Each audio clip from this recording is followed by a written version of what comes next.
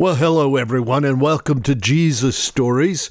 This is the podcast which tells the stories of the life of Jesus. And now in Season 4, we're taking the time to talk about these stories in more depth to help your understanding of what they might mean for you. In our last two episodes, we looked at the boyhood of Jesus, not only the baby in the temple at his dedication, but the worshipers who came from afar, and Jesus' impact on the leaders of the temple when he was 12 years old. We looked at the hope, the confidence that is expressed in those events, the provision which God made for the parents of Jesus as they had to leave Israel to save their baby's life. If you haven't heard these episodes, I invite you to go back, give a listen to them. Let me know what you think about the stories and the conclusions that I share with you about them. You can do that on my website. It's jesusstories.info. Click on the Talk to Us tab. Today we're going to proceed on in the events of the life of Jesus. Two events will dominate our thoughts today. We meet the adult John the Baptist, Jesus' cousin, and Jesus and Satan will have an encounter in the desert. We'll get started in just a moment. I must remind you that these Jesus stories come to you because you have helped us out. You provide the monetary means for me to finance this podcast. You provide prayer support as I consider what and how to bring you these stories from Jesus' life. And if you're not a supporter, would like to join us in this effort to bring this message around the world, I invite you to check my website. It's jesusstories.info. Click on the Support This Podcast tab, and you'll find out how to help us out.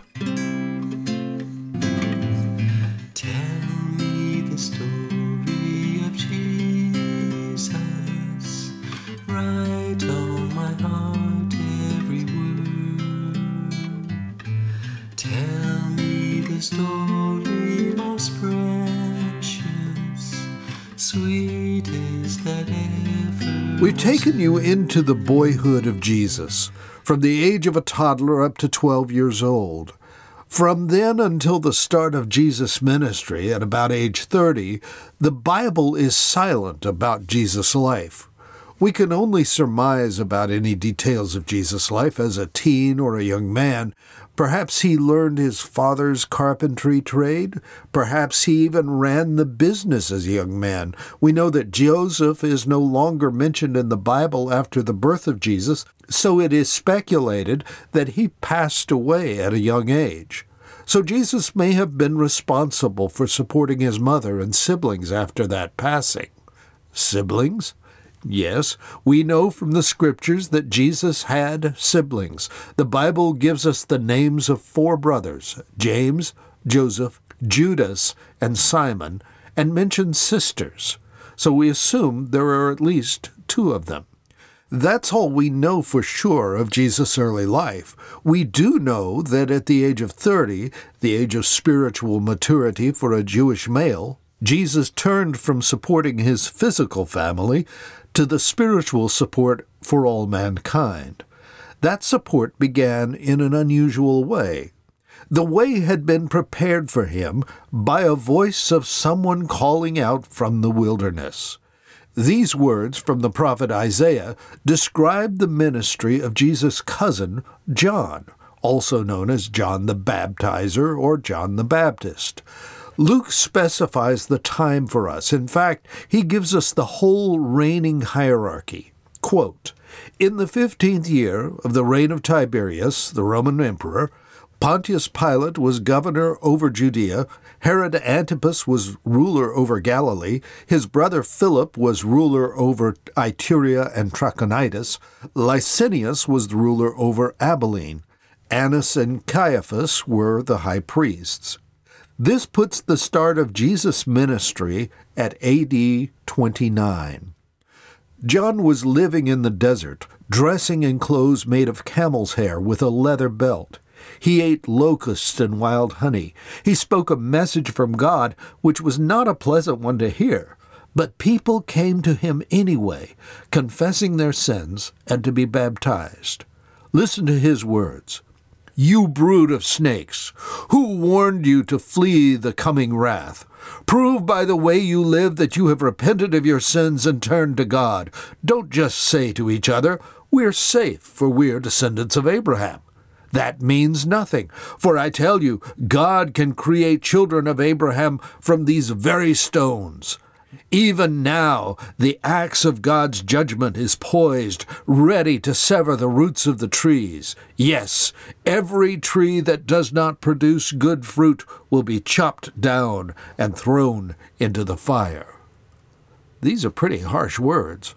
What would you do if you heard such today?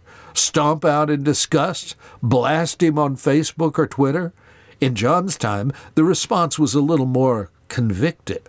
What should we do? The people asked. And John, being the direct speaker that he is, didn't shy away from telling them.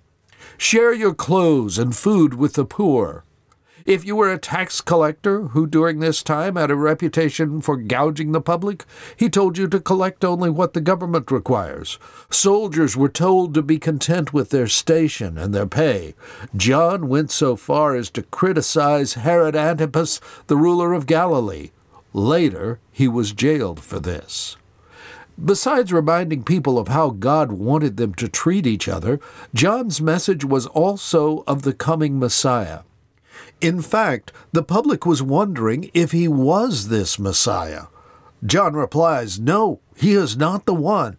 And he continues with these words, the main character in this drama, to whom I am a mere stagehand, will ignite the kingdom life, a fire, the Holy Spirit within you, changing you from the inside out.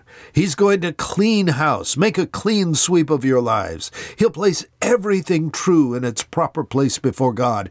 Everything false, he'll put out with the trash to be burned. Then Jesus comes to meet John. Jesus asks John to baptize him, but John objected, no, I need you to baptize me. And Jesus replied, we must do what God requires. So John baptizes Jesus. Let's stop and talk about baptism. What is it? The word comes from a Greek word. In fact, it's a transliteration from the original Greek writing. The Greek word, baptizo, means to dip or sink or submerge. So in other words, John submerged Jesus into the waters of the Jordan River. When he came up out of the water, the heavens opened. The Spirit of God came down on him like a dove lighting on him. God spoke from heaven, this is my dearly loved Son, who brings me great joy. You might think that Jesus would go about preaching and teaching and maybe even working miracles of all kinds. He has, after all, come of age, he's been baptized, and been approved by his Father. That would perhaps be the way we might do such a task. After all, we want to get right to work, right? Such is not the case with Jesus. The Scriptures tell us that Jesus was led by the Spirit into the desert for the purpose of being tempted by the devil. Before we go on with the temptation of Jesus, let's stop and talk about this confrontation for a minute. Here is a man, our main character, who is conceived by the Holy Spirit in the womb of a teenage girl, and who is labeled as the Son of God, going into a direct confrontation with the devil. Who is this devil? The Scriptures tell us that the devil, also known as Satan, Lucifer, and more, is an angel who decided that he wanted to be God. For this pride, God threw him and a third of the angels who were following him out of heaven into a place called hell. It is a place created just for these angels. From the very beginning of time, from creation, the devil has been attempting to thwart God's plans for mankind. So this confrontation between the devil and Jesus is really a test. While Jesus is God's Son, he is also a man, a human being. Like all human beings, he is subject to the temptations and frustrations of trying to follow God. The question is, will Jesus succeed or fail in this test? So the Spirit, the Holy Spirit, leads Jesus into the desert for a time of testing. That begins with fasting, for 40 days and nights. What is fasting? Let me answer that by posing a scenario to you. Suppose you were in a dire circumstance, say a life and death situation. One course of action would lead you to death, another course would lead you to life. How do you know which course to take? Maybe you might say you would ask God. So you would accompany that prayer with fasting, refraining from food usually. You might have something to drink, but eating is out of the question while you seek God's answer to your dilemma. That's the situation here. I think Jesus knew that he was about to face Satan. The appropriate response was to be totally focused on the Father. The best way to do that was through a long fast, 40 days and nights in this case. And this is what he does. Satan comes to Jesus with the first test. Obviously, Jesus is hungry. "If you are the Son of God, tell these stones to become loaves of bread," says Satan. When you're hungry, doesn't the thought and smell of baking bread tempt you? It does me. But eating would break the fast that Jesus is observing. What does Jesus answer? No, he says. The Scriptures say people do not live by bread alone, but by every word that comes from the mouth of God. We'll talk more about Jesus' response in a few moments. Then Satan comes at Jesus with another temptation. He takes Jesus to the highest point of the temple and says, "Jump! The Scriptures say that God will protect you." In other words, put yourself in a dangerous situation and let God extricate you from it. Satan appeals to vanity. Jesus replies with another scripture. The Scriptures also say you must not test the Lord your God. A third time, Satan tempts Jesus. He takes Jesus to the peak of a high mountain, telling him, "I will give you the glory of these kingdoms and authority over them, because they are mine to give to anyone I please. I will give it all to you if you will worship me." Satan appeals to pride and a lust for power. Jesus responds with a third scripture. "Get out of here, Satan," Jesus told him, "for the Scriptures say you must worship the Lord your God and serve only him." These temptations from Satan are all met with Scripture. Scripture that is deeply embedded in Jesus' heart. I promise you he didn't have his electronic Bible available or a concordance handy to look up what might be an appropriate biblical response to the situation he was offered. He knew what the response would be for two reasons. First of all, as we heard in the first Jesus story, Jesus was and is the Word. His voice is that of God. Being the voice of God, he knows God's Word and how to use it. Secondly, he is operating in the power of the Holy Spirit. He was led to the desert by the Holy Spirit. Matthew and Luke both tell this story of Jesus' temptation to further establish that Jesus is really the Son of God, the Messiah that the world is so eagerly anticipating. John uses the testimony of John the Baptist. John's preaching produced excitement in the religious world, so the temple priests and assistants were sent out by the Jewish leaders to ascertain the status of this man. "Who are you?" they asked. John speaks right up, telling them, "I'm not the Messiah." "Well, then who are you?" they asked. "Are you Elijah? Are you the prophet we are expecting?" "No," he replies to both questions. "Then who are you? We need an answer for those who sent us. What do you have to say about yourself?" John replied in the words of the prophet Isaiah, "I am a voice shouting in the wilderness, clear the way for the Lord's coming." So if you're not the Messiah or Elijah or the prophet, what right have you to baptize people? "I baptize with water," John says, "but right here in the crowd is someone you do not recognize. Though his ministry follows mine, I'm not even worthy to be his slave and untie the straps of his sandal." I'm sure that this answer was a little perplexing to those who held the religious reins in Israel. This man is not the Messiah. He's not Elijah, though he comes in the spirit of Elijah, and they don't recognize him. He's not the prophet they are expecting. John's reply uses the words of Isaiah, words which clearly point to the Messiah. This should have made his identity clear. The next day, John clearly points to the Messiah. Jesus comes walking toward him. John calls out, "Look, the Lamb of God who takes away the sin of the world." Then he says, "This is the guy I was talking about yesterday. You know, the one who is greater than me, who existed before me.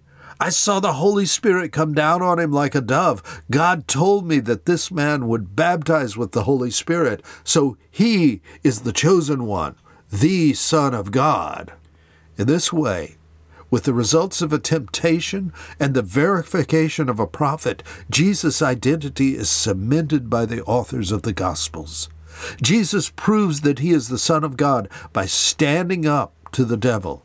Jesus is identified as the Son of God by John, who witnessed the Spirit falling on him at his baptism.